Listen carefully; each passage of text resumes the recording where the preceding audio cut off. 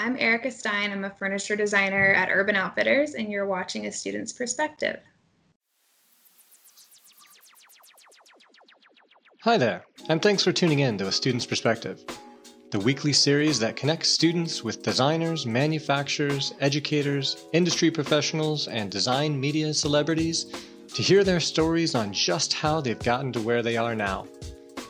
Through our conversations, we connect the past, present, and future of design to show just how much we can learn from each other to grow towards our fullest potential without prescribed limitations. Think of A Student's Perspective as a weekly design lecture series from the student's point of view. A Student's Perspective is a division of the nonprofit University Hall of Innovation, whose goals are to connect students with the design industry through design challenges and mentorship, and a collaboration with the Marywood University Interior Architecture Program in Scranton, Pennsylvania. All interviews can be found in their video format at www.astudentsperspective.tv. For more information or sponsorship inquiries, please contact universityhallofinnovation@gmail.com. Hi everyone, I'm Courtney and you're watching another episode of A Student's Perspective.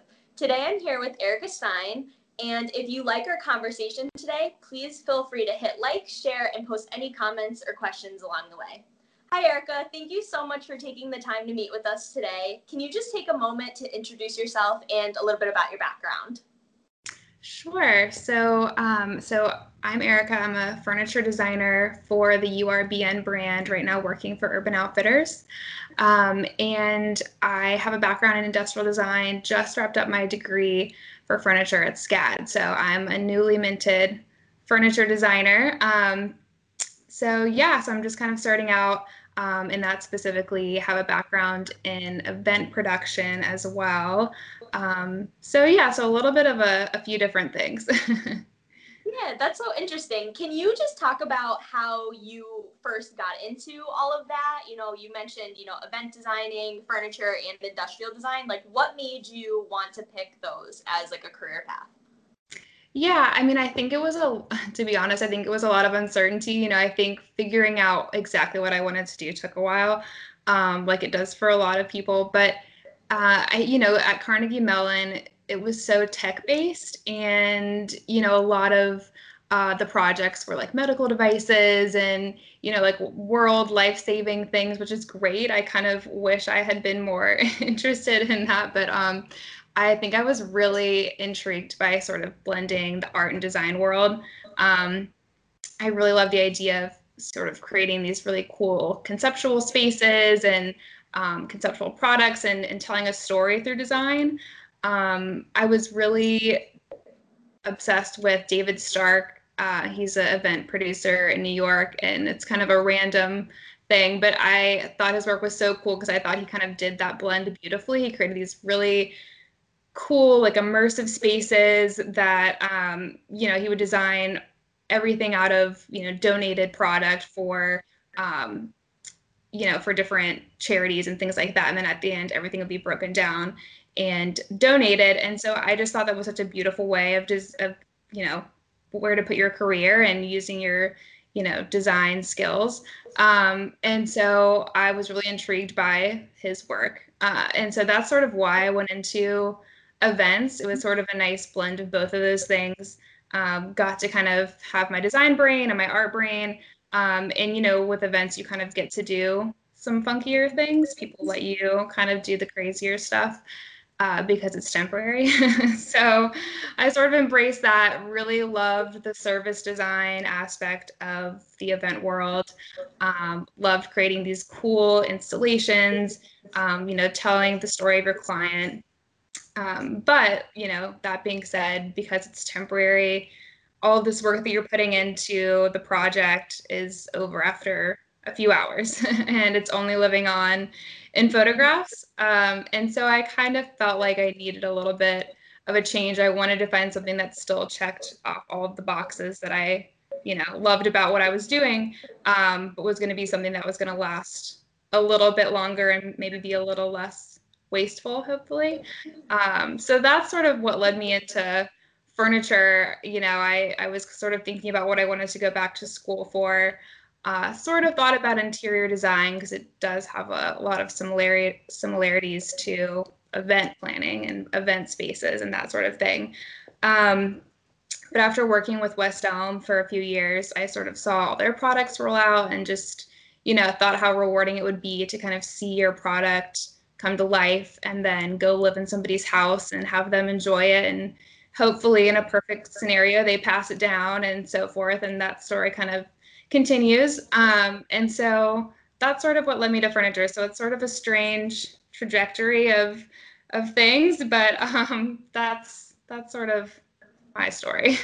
No, that's so amazing. I think it's so like refreshing to hear, this perspective within event planning and designing specifically, just because I feel like, kids in design school, students in design school, at various ages, they don't understand or realize how many avenues there are. And this is specifically one that is so flourishing and, like rewarding. Like you said, there's so many different opportunities to be able to be so creative.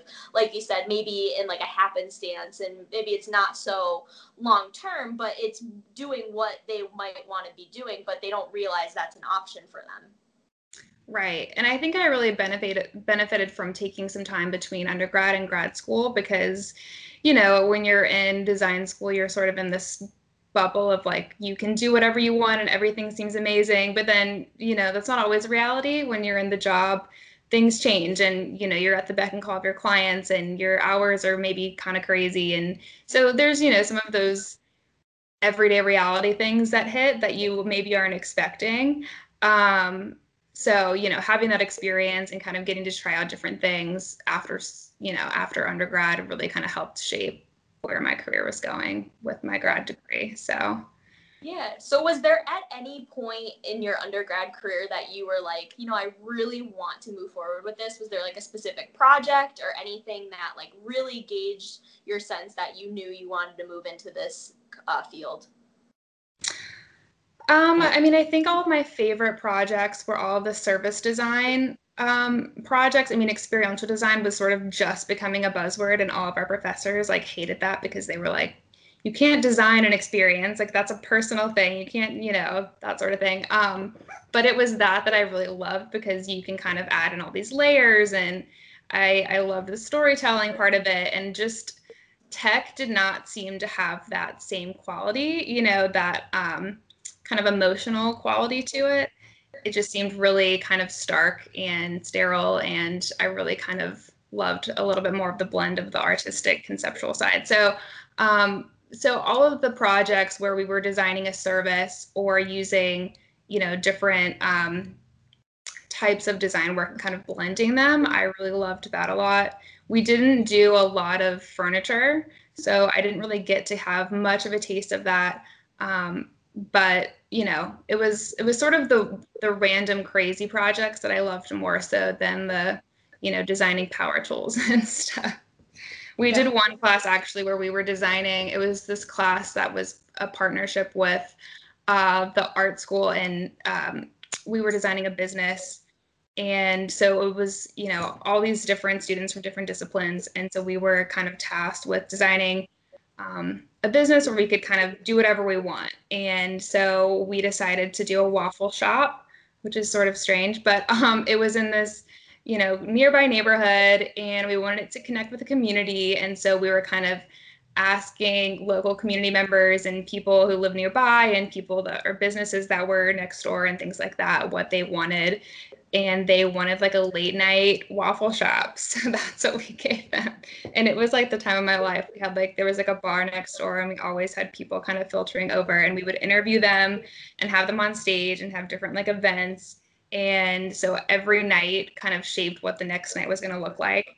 And we sort of let the neighborhood and the community members kind of inform what we were doing. And so it's sort of projects like that that led me into the event world. I wanted to kind of create these cool experiences, and and I think now with furniture, it's so different, but in a lot of ways, there's so many similarities. It's so art based.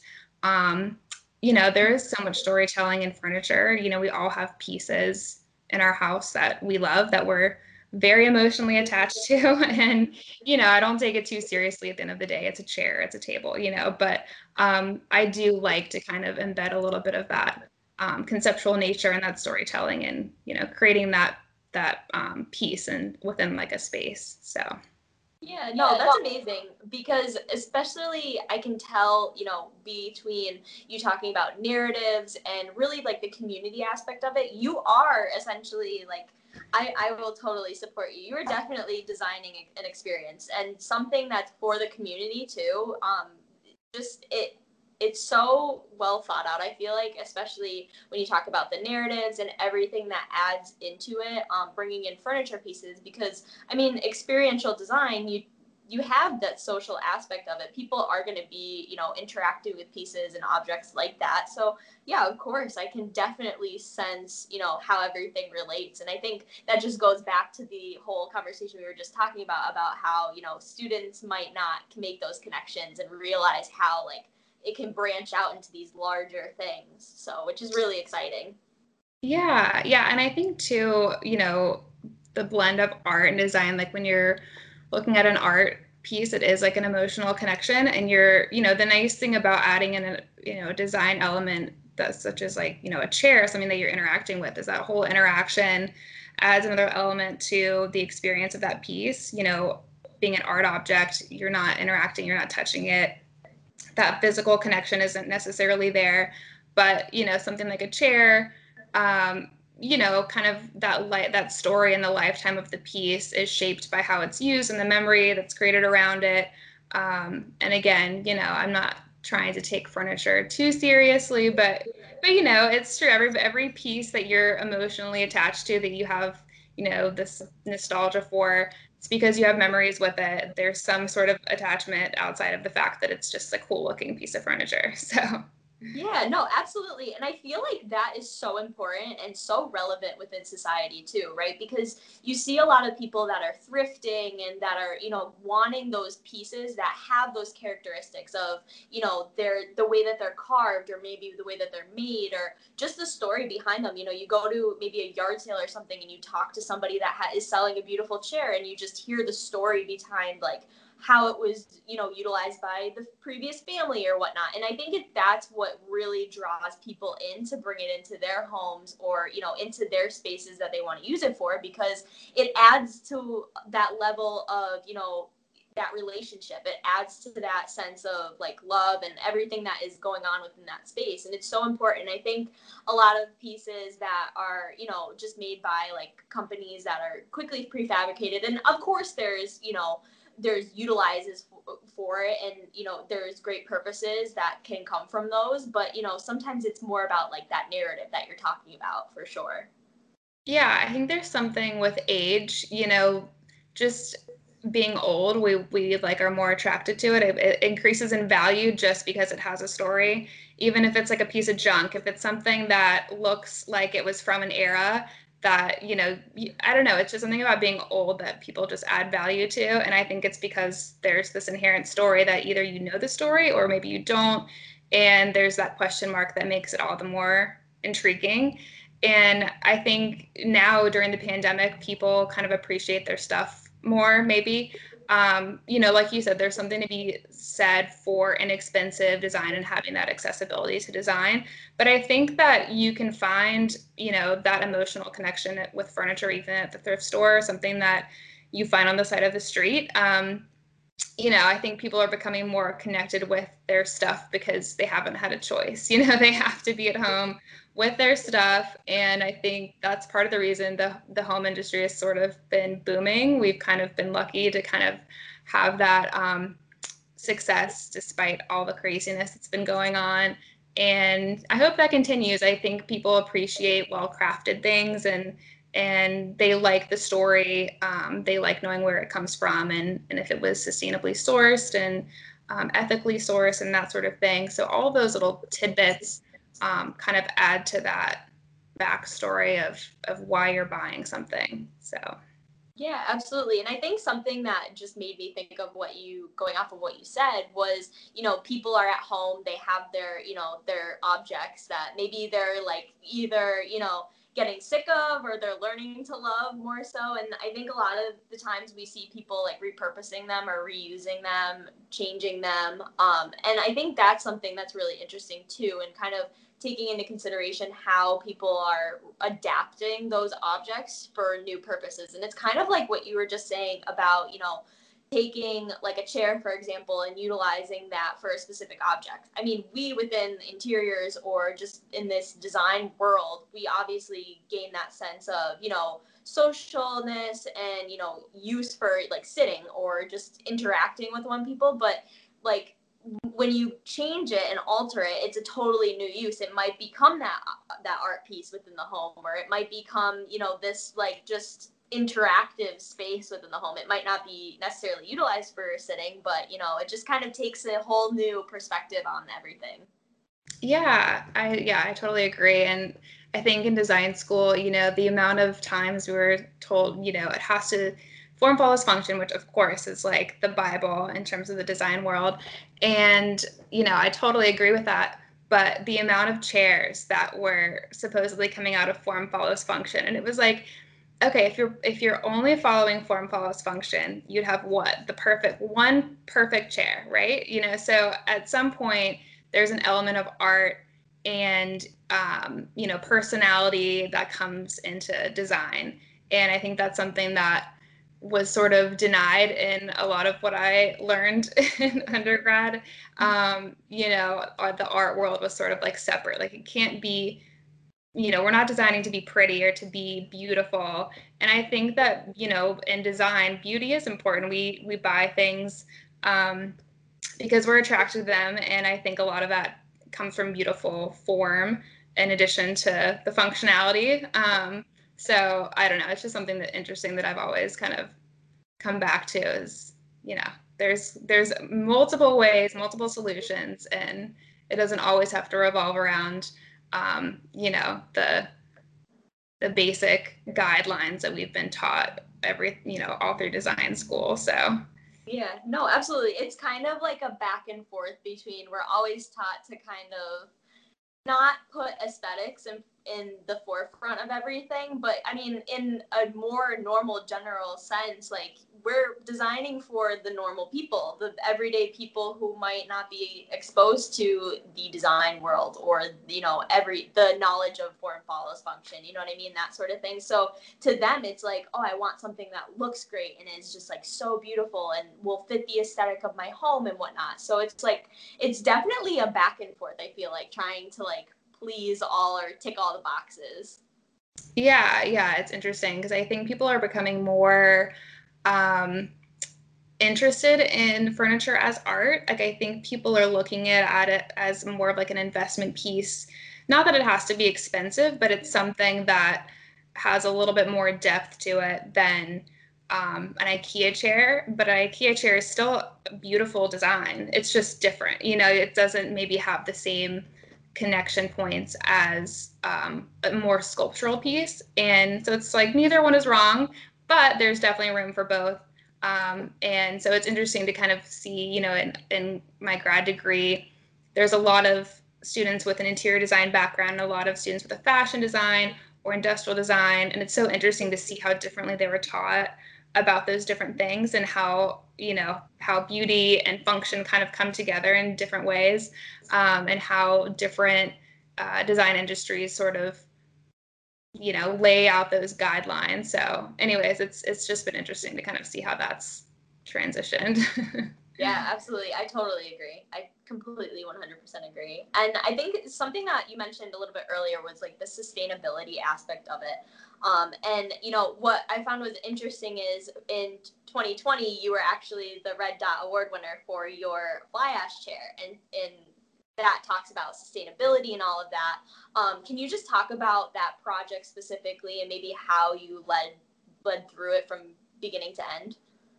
Sure. So that project actually started out as just like a hypothetical project for Emiko, just for a design studio class that I had. And so we were kind of tasked with designing a piece of furniture that would blend well with Emiko's line and also kind of follow their brand ethos. They're very sustainable. Everything that they design is meant to last a lifetime. I mean, they started out with the Navy chair, which is this aluminum, like indestructible chair, and it still sells like crazy, and it's a beautiful piece. And so their design aesthetic and their whole backstory kind of follows in line with that first piece. So I really wanted to design something that was going to be built to last and fit in with their design, with their line. Maybe not necessarily aluminum. They have a lot of that already. Trying to think of like a new, interesting material.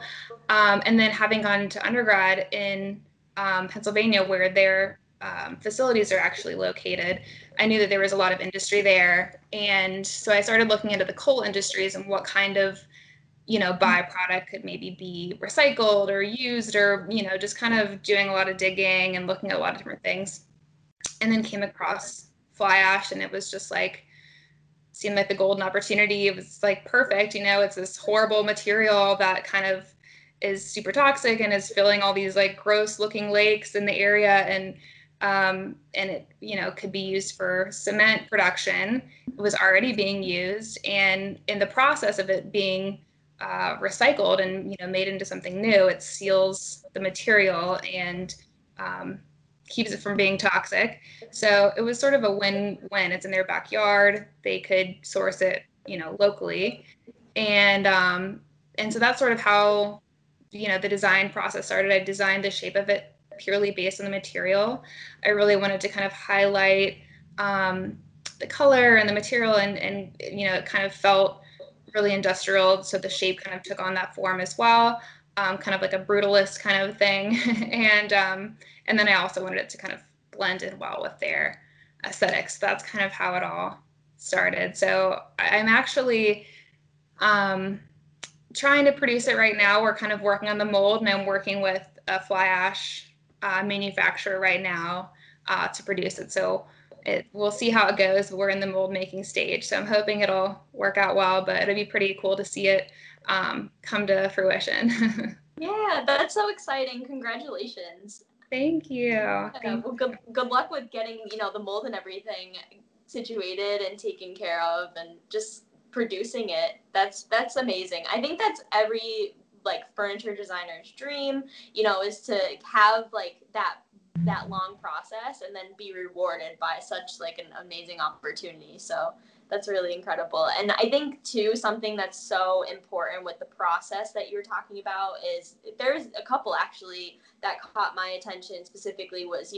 locally sourced materials, just the adaptive reuse of that whole process, and even just taking into considering, the circular economy of materials and taking a secondary material and utilizing it as like a primary source. And that's so important. I feel like a lot of manufacturers might not take that into consideration as much these days, and it's so important for the environment and for just the design industry in general, because I think the more we produce, the more waste we're kind of creating. And in order to kind of gain it under control, we need to start taking and seeing how we can reuse those materials again. I mean, even when you were talking about, event experiential design, like you'd say, it is for a short term, but what can we do with those objects? What can we do with the materials that were used for that? Can we use them for anything else? So that's just really an interesting aspect of it. Can you talk a little bit more about that? Yeah, I think the thing about this chair that's interesting is, it's not taking a sustainable material and kind of continuing that cycle. It's taking an incredibly it's a really destructive material and making it sustainable. So the strange thing about this, chair is that, ideally it wouldn't really exist after a while. Hopefully at some point there won't be any fly ash to be used, which makes it interesting. I think that fly ash material being used for this purpose, it's sort of a Band-Aid. And I feel like my professors would probably cringe at the fact that I'm referring to my design as a Band-Aid. But, I think that it's important to remember that when you're thinking about, designing sustainably, you don't have to think about using every perfect channel to get to that point. I think that sustainable design has always intimidated me because you feel like, oh my gosh, we have to keep the carbon footprint, like very minimal, and it has to be made of this and then break down to next to nothing. And, there's so many things that keep people from designing sustainably because you feel like it has to be perfect. And I think that it's important to kind of bridge those gaps into, hopefully in the future where we won't have to use materials like fly ash to design product. We kind of need to kind of design for those temporary in between moments like we are in now and hopefully in between. And the fly ash chair, it's representative of something too. Like it's a cool looking chair, but it's also, it's physically made of your electrical waste. So I've tried to calculate it out, but it's almost 100% fly ash, and it's about 115 days worth of electrical use if your lights powered on for 24 hours for 115 days. So it's this physical representation of your electrical usage. So it's kind of interesting to think about it in that sense too. Hopefully one day it'll just be sort of this weird relic of this material that doesn't exist. But it's kind of a different way of approaching sustainable design, I guess. Yeah, no, for sure. I think, it's interesting that you say that we're in this like in between period, because I think like, I can definitely understand where you're coming from, and with all of that, because yeah, there's going to be a point where maybe it's not going to be an available source material or whatnot, but it's kind of interesting because now you're talking about that narrative again. You're bringing that up and saying that this was once part of the history and continuing that progression of that material, but then now it's kind of once we get to that point, like it's gonna be like that relic, that like highly wanted object that is just it's there. It's a part of history now, so it's gonna be wanted more and more just as time goes on too. So that was something that I thought was interesting to think about. Yeah. I mean, I can only hope that my furniture will be valued like that at some point. That's a dream scenario. But yeah, I mean, it's interesting to think about that this is not something that it's a sustainable solution that's not meant to be sustained, basically. Yeah, for sure. So, kind of shifting gears a little bit more. Talking about how your work with Urban Outfitters in that furniture industry, how has that process, or the way the mentality in that sort of company progressed from maybe undergrad to grad to now? Is it kind of like, was it a very continuous fluidity of progression, or was it kind of like starting and stopping different mindsets? Yeah, I mean, I think so. I started working with a few companies while I was still in school, freelancing. So I was a graduate intern for Salamit, and then started freelancing for Anthropology, and then kind of kept on with a few other different side projects with different companies. And it was a really great way for me to kind of get a feel for different parts of the industry, wholesale versus retail and to the trade, that kind of thing. And there's so many different facets of the furniture industry, whether you're trying to build your own pieces or you're digitally designing for the masses. And so having a little bit of a taste of different things, I think, was really helpful in figuring out, where I wanted to be and what I wanted to do. And so, yeah, so then I kept working freelance after I was done with school, and then eventually decided I wanted to go full time and got this position with Urban. I think I just really crave eventually being in an office with people. And, I think freelance, I would have continued to be, by myself at home. So there's something to be said about the creative process, about just being around other people. So yeah, I mean, it's a new position and I love it so far. I get to work on a lot of really cool pieces, a lot of sculptural stuff. Um, and so it's been really fun so far. Yeah. That's awesome. And, how did you kind of branch yourself into that position? Like, was it more so like you reaching out to those companies and saying, you know, I'm a designer, these are the kind of, you know, values that I have, and I want to bring that to your company as well? Or how did you start to get into all that? Because I feel like, you know, now with, you know, graduates and, you know, going from making that transition from undergrad or grad to the real world, the real design field, it's a little difficult for some students, and they feel a little bit intimidated, you know, like, so what did that look like for you? Yeah, I mean, I guess, yeah, you have to work really hard at making those connections and swallow your pride a little bit and just be really aggressive, even if you feel awkward. Because I know that I have, felt weird about just blindly messaging people on LinkedIn. But, most people are really receptive to that, and they've been there. Everybody's kind of been in that position. And, hopefully they'll be nice enough to at least respond.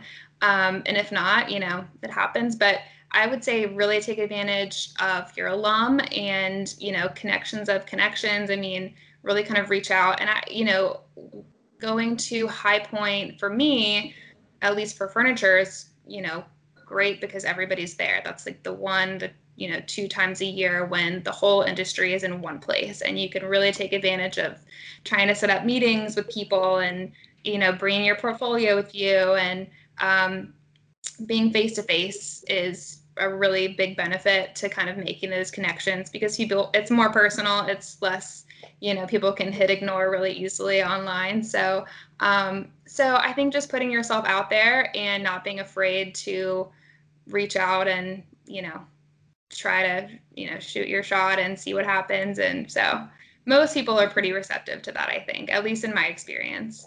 Yeah. And was that also the mindset with, I know you've had a lot of experience with design competitions as well. Was that mostly you looking out and reaching out for those, or were the competitions more so something that you, or everybody, all of your peers did at school altogether? Actually, that's one thing that I think SCAD does incredibly well. They kind of send things to you. So I'm not, when you're in design school, it's hard to be proactive about that stuff, because you're like, oh my gosh, I have 50 million projects. The last thing I want to do is put together some written summary about my work. And, but SCAD, they'll send, me and, all the other students, like, here, you should apply for this, or your professor said this project would probably work well for this. And so they are like on it, and they send it to you, they make it super easy, and that is huge. I mean, they have done an amazing job with that. It reflects really well on them and of course the students. It's a win-win for everybody, and they are amazing about setting you up with like their PR team. If you win something, they try to connect you with them, and then they'll try to get you published if they can on different platforms. And so that's a huge benefit to them, and they're also so great at helping facilitate those connections too with alum and other industry professionals. So I do credit SCAD a lot to to that. I don't think I would have ever thought I would win a red dot, and I would have never even thought to apply. But I was like, well, SCAD's paying for it, and they're sending it to me, so why not? So it was a huge shock. I did not think I would win. I just didn't think that it was kind of in the realm of possibility as a graduate student. So they kind of really, I owe it to them for forcing me. It's always so funny because it's always the ones that you don't expect or you don't like anticipate doing, and then it just like works out the best. Yeah, it's true. It's true. It was a great surprise in the middle of the pandemic. It was nice to get that news. Well, congratulations again. Thank you. Yeah, and so I guess going off of what you said too was, you know, how, you know, as a student, there's always so many things going on, right? So you have your extracurriculars, you have studio, you have this and that, and like the last thing, you know, we kind of like, it's so bad to say, but the last thing we like want to do is like another thing on our plate. But I mean, it's such great opportunities like that really propel us forward. And I think that's something that students take for granted a lot of the time. They just kind of push it to the side and say, I'm not going to do it. I'm just going to like, I'll get to it. And then they never get to it. I mean, obviously I've been there, I've done it, but it's something that you kind of just have to really like propel yourself into and really, take the time for it, because I mean, you're first and foremost an example of it. You'll never know what the outcome can be, so why not put your name out there? And I think some students are obviously get a little bit intimidated by that. So, do you have any advice for students in that kind of like position?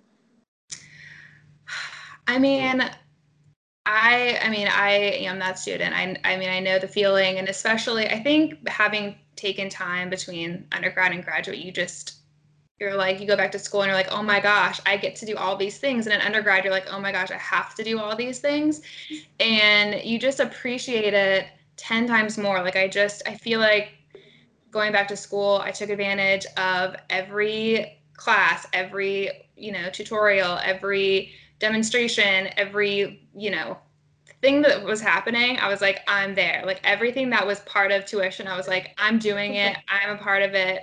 Um, and I'm so glad I did, because it led me to a lot of cool experiences, a lot of cool connections. And I think just trying to say yes to as much as you can, and not necessarily more work, because, you got to find the right balance, but the involvement in the school and trying to take advantage of all that they're doing to help facilitate your growth and, your moves in your career and things like that. At least trying certain things out once and seeing how they work for you, because, even after you leave, I still have connections with a lot of the people that I met, um, through career building and things like that, that I still send questions to every once in a while. There's just lifelong connections that you can make at school that will help you your whole career. And so I think just trying to do as much as you can, as hard as it is hard, it is a lot.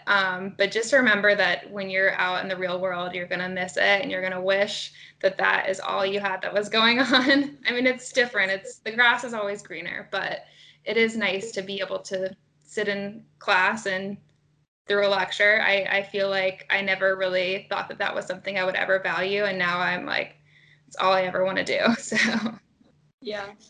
Yeah, especially even going, like you said, from undergrad to grad, I think, thinking about just the process and just adding, more years to your schooling, I think is something that students also get a little bit unencouraged about. They think, they're so burnt out, or, they just need to take some time off with school, and really just kind of figure out, personal ambitions and values, and, just that's kind of a back burner topic, I think, sometimes. But was it for you, was it something that was really like you knew you wanted to go back to school, or was it something that, you wanted to take some time off and get into? Like, do you have any advice on that situation for students?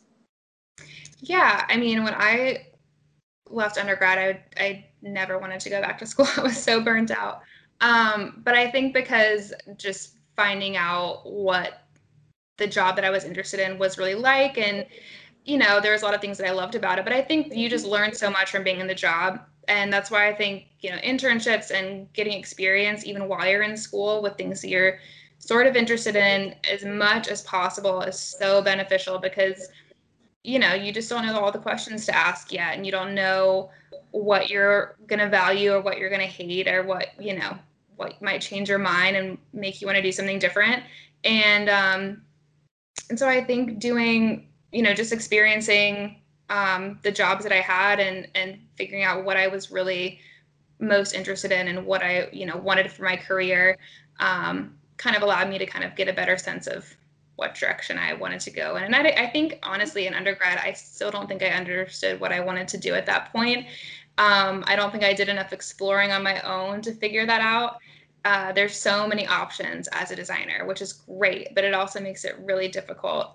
I remember being in school and being like, oh, I wish I just was interested in like a medical degree or something, because the whole time you're in it, this is what you're doing, and you're on a track.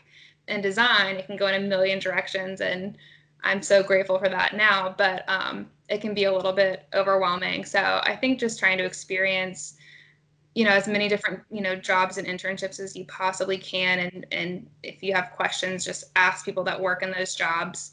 And, I think that's sort of what led me back to school. But I think it all happened in the right order. I don't think I would have been able to figure that out had I gone straight into a grad degree. So, Yeah.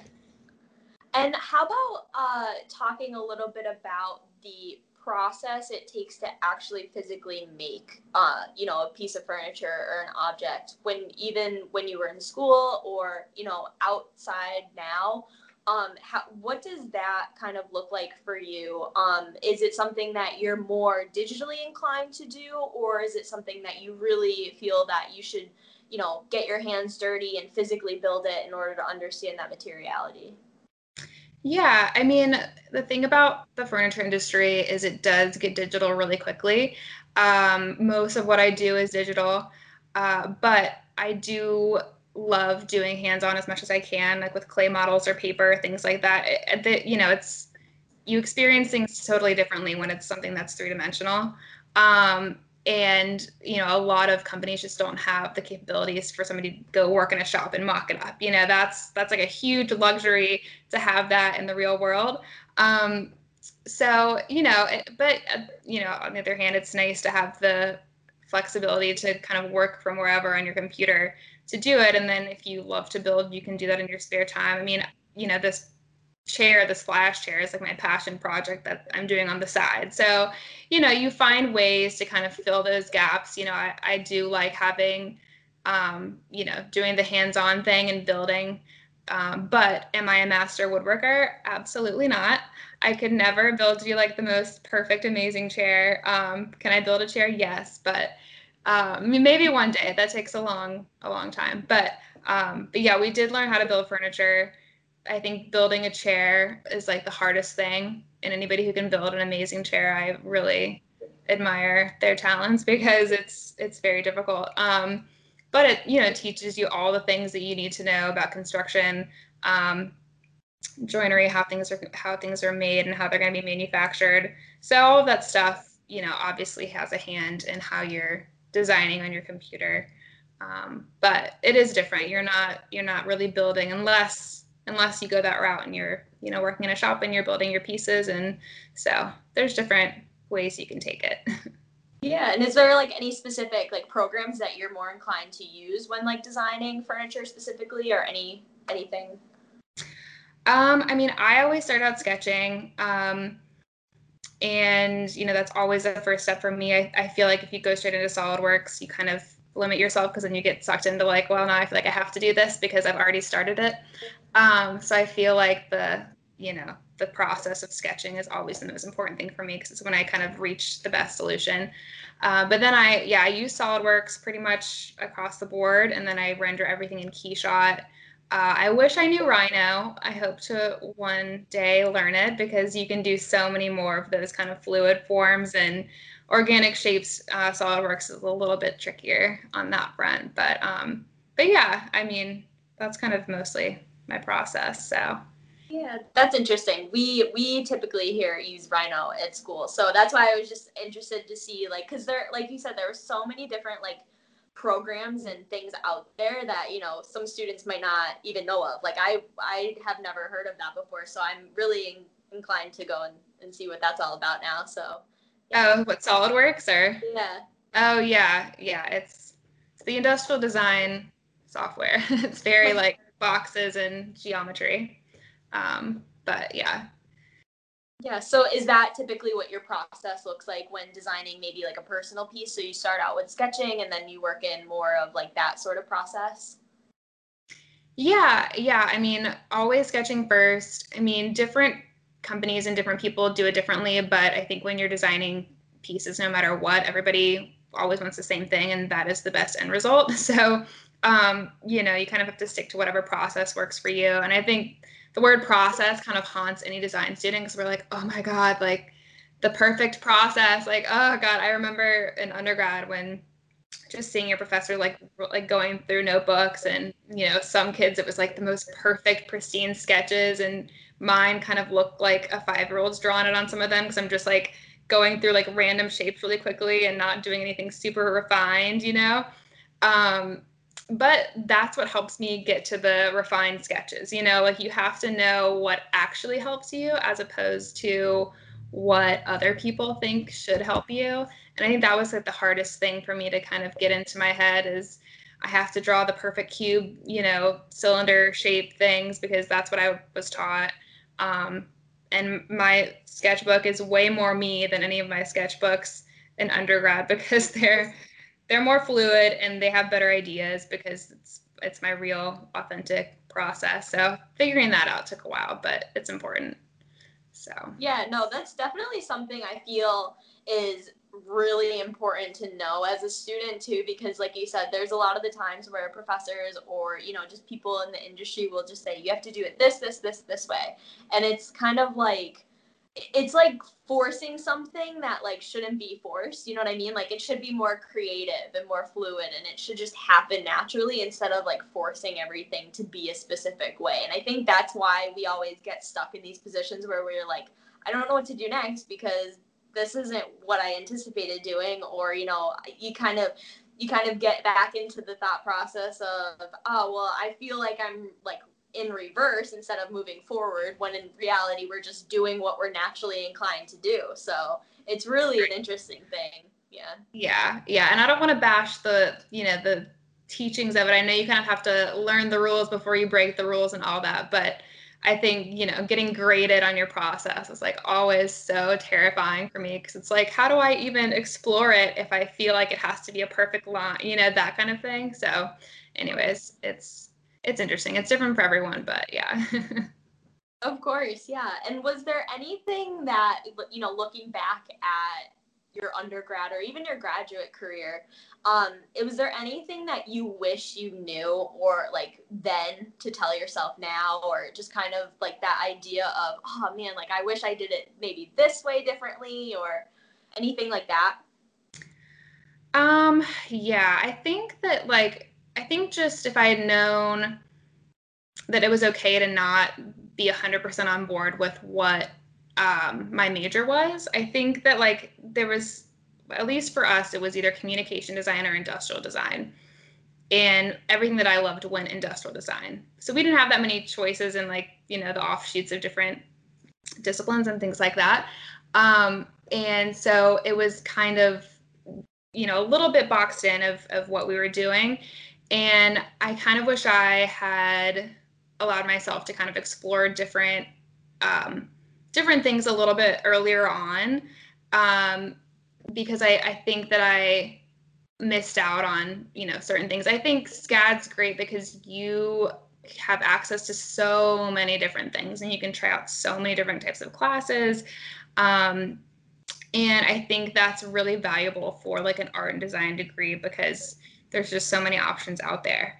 And I think the second thing would be just to know my worth as a designer. And I think that's true for every young person going into a career. You feel like you have to just do whatever you're told. And you do work your way up and that sort of thing. But taking on like unpaid internships and you just kind of feel like you're doing it because you have to. And you, maybe get stomped on a little bit more easily because you don't know any different. And so I think knowing when to kind of put in the work and, let things slide, but also knowing when um, to know what your worth is and when, you need to be getting paid more or just getting paid.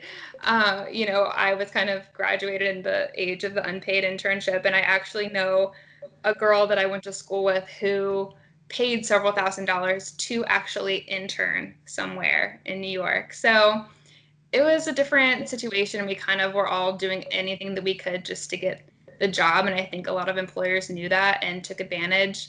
And so I wish I think that's important for everybody to know to kind of know when to kind of stand your ground a little bit in that arena. So yeah, that would be my advice. Yeah, that's some great advice. Thank you. And one last question. I want to talk about digital fabrication a little bit more, just because I feel like now it's such a like important aspect of design school. Like they're always telling you take advantage of the digital fabrication techniques of laser cutters, CNCs, like all of that. Was there ever a time where you were inclined to use those, or had the opportunity to use those, and or maybe like what you would do with those if you had the chance? You mean what I would do with them now in my job, or? Yeah, like is there like did you ever have any opportunities or experience with digital fabrication through like laser cutters, CNCs, or even just like 3D printers? And like if so, like have you utilized them in your like career path now? Sure. Yeah. So I used the CNC a lot when I was in, it was like a dream machine because it could do anything. And that actually is something that a lot of manufacturers use. Um, 3D printing, I didn't use as much because it was just so expensive. And I think a lot of industrial designers use that because it kind of lends itself to what they do for furniture being so much larger. We just weren't using it that often, but it is an amazing thing. And there's so much you can do with 3D printing. I kind of wish that I, had projects that really lent itself to that because I would have loved to learn more about 3D printing. But yeah, I think most of what I did was CNC, a little bit of laser cutting. But I mean, I think the most relevant um, thing would be the CNC, just because that's something that is used in furniture quite a bit on a large scale, even for mass manufactured pieces. Um, and laser cutting, you know, I feel like that's something that most manufacturers do, but don't really have to connect to what the designers are doing. They kind of just do that on their own. It's nice to know when I'm designing that, okay, this can be CNC because that's a huge benefit. Like if a manufacturer has a CNC machine, that adds a lot of flexibility to what you can do, which is nice. So yeah, that's probably the most advantageous machine when it comes to what I do. So Great, yeah. And where can students find you or any of your works, like on social media or any websites? yeah, I have a website. It's ericasteindesign.com, which rhymes, which is awful. I hate that it rhymes, but it does. So my work is there, so you can check out my stuff there. And then I am on LinkedIn, so if anyone ever wants to reach out to me with any questions or anything, I'm an open book. And like we were talking about earlier, I know what it's like to look for jobs and or need advice or whatever. So I definitely want to kind of pass the baton with that. And so if anybody wants to reach out, please, more than welcome. So Great. Well, thank you so much, Erica, for taking the time to speak with us at a student's perspective. This is it for the conversation today. Catch us next week as the conversation continues. We hope you liked this discussion with the design industry from a student's perspective. Please like, share, and comment, and stay tuned for more inspiring conversations to come.